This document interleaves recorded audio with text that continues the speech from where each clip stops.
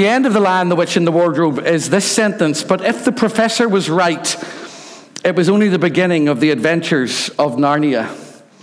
And there's something about the story that is profoundly moving and profoundly challenging and deeply rooted in Christian theology.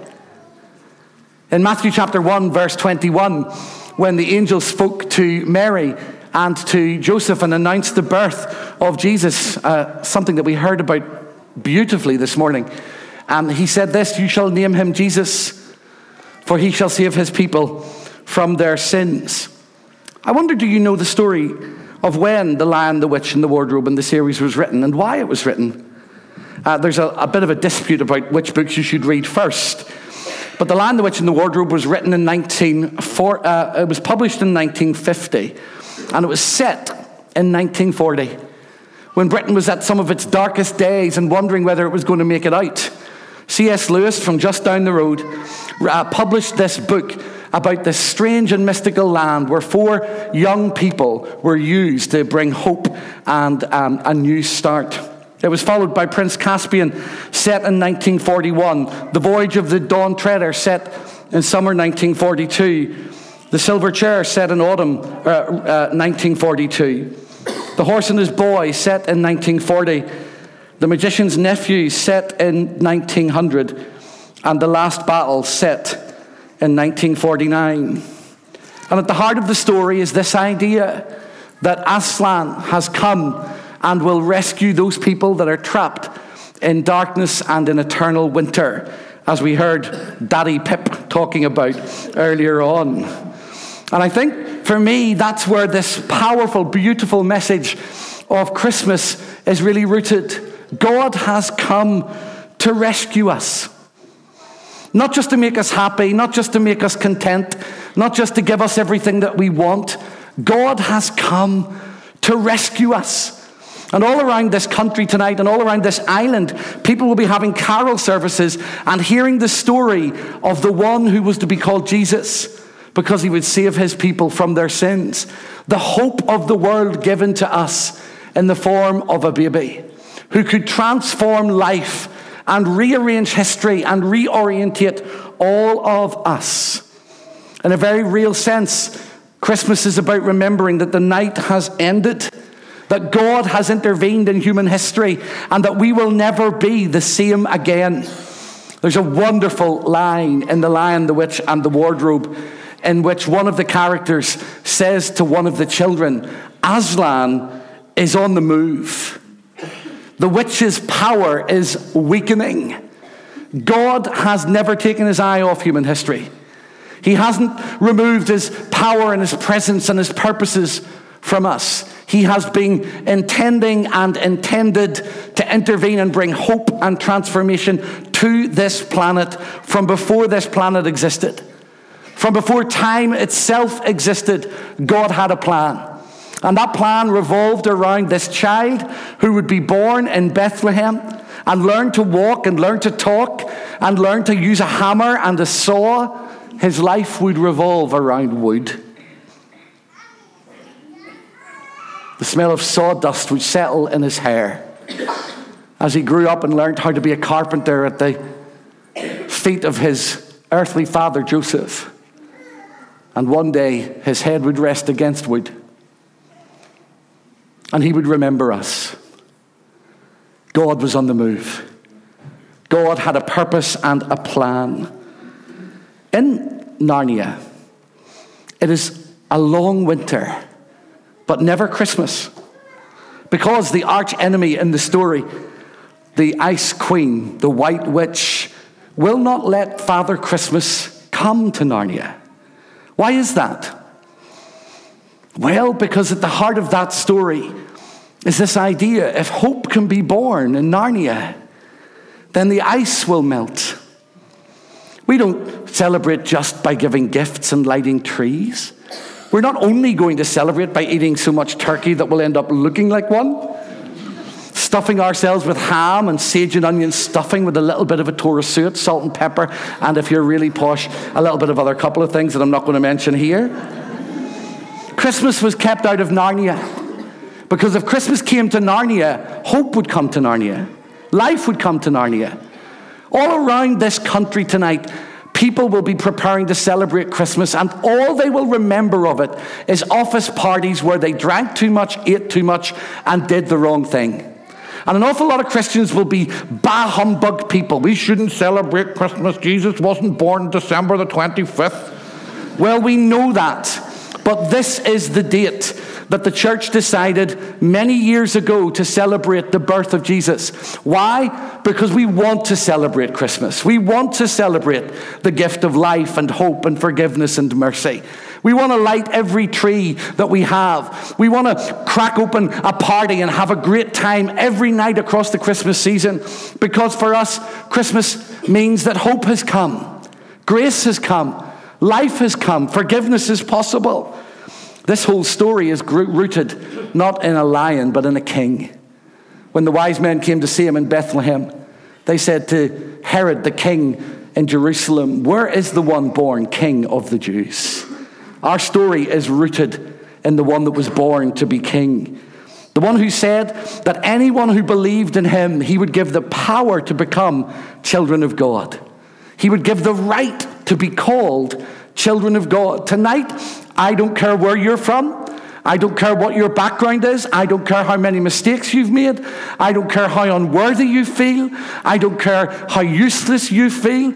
God has the capacity to give you the greatest gift imaginable tonight, this Christmas: a clean slate, a new heart, a new life, and a new hope. All you have to do is accept the gift. He has come not only as a king, but he has come to make us who believe in him joint heirs with his son, the Lord Jesus.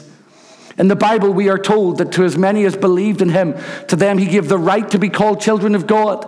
But later on, in the same Bible, we are told this: if we are children of God, then we are heirs of God and joint heirs with Christ. You might not think it, but you're looking at a king. To be a child of God is to be a member of his family, to be a prince of God, a son of God, a daughter of God. We're told that we will reign with him and rule with him.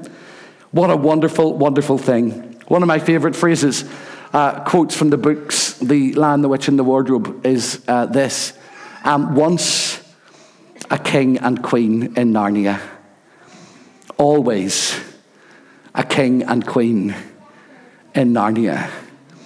There's something happens when we come to faith in God through Jesus Christ, offered to us as we celebrate the Christmas story, that means our lives are transformed, not for a moment, but forever. But Aslan in the story came not only to tell a story, he came to redeem and to change and to raise to life not just people, but a land that had become frozen. And the Bible tells us that Jesus has done exactly the same thing. Listen to one of the things that he said to his followers, recorded in John chapter 10, verse 10. "The thief comes to kill, to steal, and to destroy. But I have come that you might have life, and that you might have it to the full." Later on, the old man John, writing to the church in Ephesus, said this: "This is the reason the Son of God was revealed, to destroy the works of the evil one, to thaw our hearts, to change our lives, to give us hope."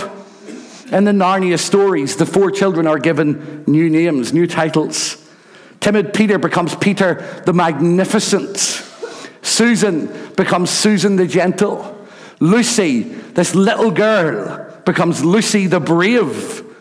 And Edmund, the precocious one, who I think might be related to Brody, for those of you that know him.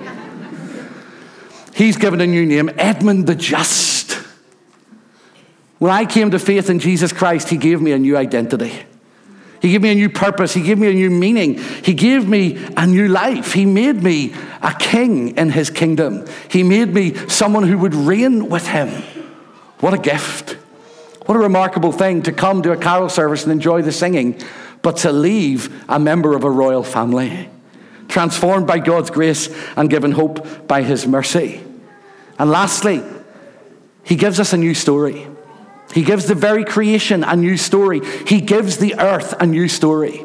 Narnia is remade. It's transformed. I wonder if you could just show me with your hand. How many of you actually read the books? A good number of you. Do you know what I think? If you're from East Belfast in any way, this should be compulsory reading in school. It's like living in Stratford and never having heard of William Shakespeare. These books have changed literary history. I really commend them to you. How many of you noticed the wardrobe on the way in? That's from The Lion, the Witch, and the Wardrobe. As you heard in the earlier bit of the story, Lucy walks through the wardrobe and finds that she's in a new land. Do you know why the wardrobe is important? Well, in one of the earlier stories that explains the wardrobe, a book called The Magician's Nephew, don't get me started on this or we'll be here all night. A little boy called Diggory goes back into a land to discover if he can find something that will help his mum, who's very sick. And when he does, he's told about a tree with a fruit on it, an apple that can change lives. And he takes one of those apples back from the world that he's been in to his own home, and he gives it to his mum, and his mum is made well, and there are pips left from the apple. So he plants the pips of the apple, and it grows into an apple tree. And the apple tree is knocked down, cut down, and it is prepared as planks and timber, and they make a wardrobe out of it. So the wardrobe that they walk through is the wardrobe that is made out of the wood that comes from the apple tree, that comes from the kingdom where everything is perfect. Isn't that good? I think that's really good. I think it's an amazing way in which C.S. Lewis tells this remarkable story. But more than that, he repaints Narnia. It is rebirthed. It is taken out of winter and out of cold. I wonder tonight how many of you feel as if 2019 has been a cold year. Maybe it's been so long cold in your life that you've forgotten what it feels like to have a soft or a warm heart. Maybe grief has done that to you. Maybe loss. There are people here tonight that within the last couple of weeks have had to bury loved ones. Maybe sorrow, maybe disappointment, maybe illness, maybe fear, maybe uncertainty, maybe a divorce that you didn't want, or a marital strife that you didn't choose, or financial challenges that you didn't know were around the corner. Whatever has brought winter down upon your life, God can thaw your heart. God can plant a seed in you that can change you forever. We're not just celebrating a story. We're celebrating the story that changes all stories, that gives meaning to our story. There are 7 books in the series. Here's the last line from the last book. All their life in this world and all their adventures had only been the title and the cover page. Now at last, they were beginning chapter 1 of the great story, which no one on earth has ever read, which goes on forever, in which every chapter is better than the one before. Imagine that as a gift. That from tonight on, every chapter of our lives could be better than the one before. Who would refuse such a gift?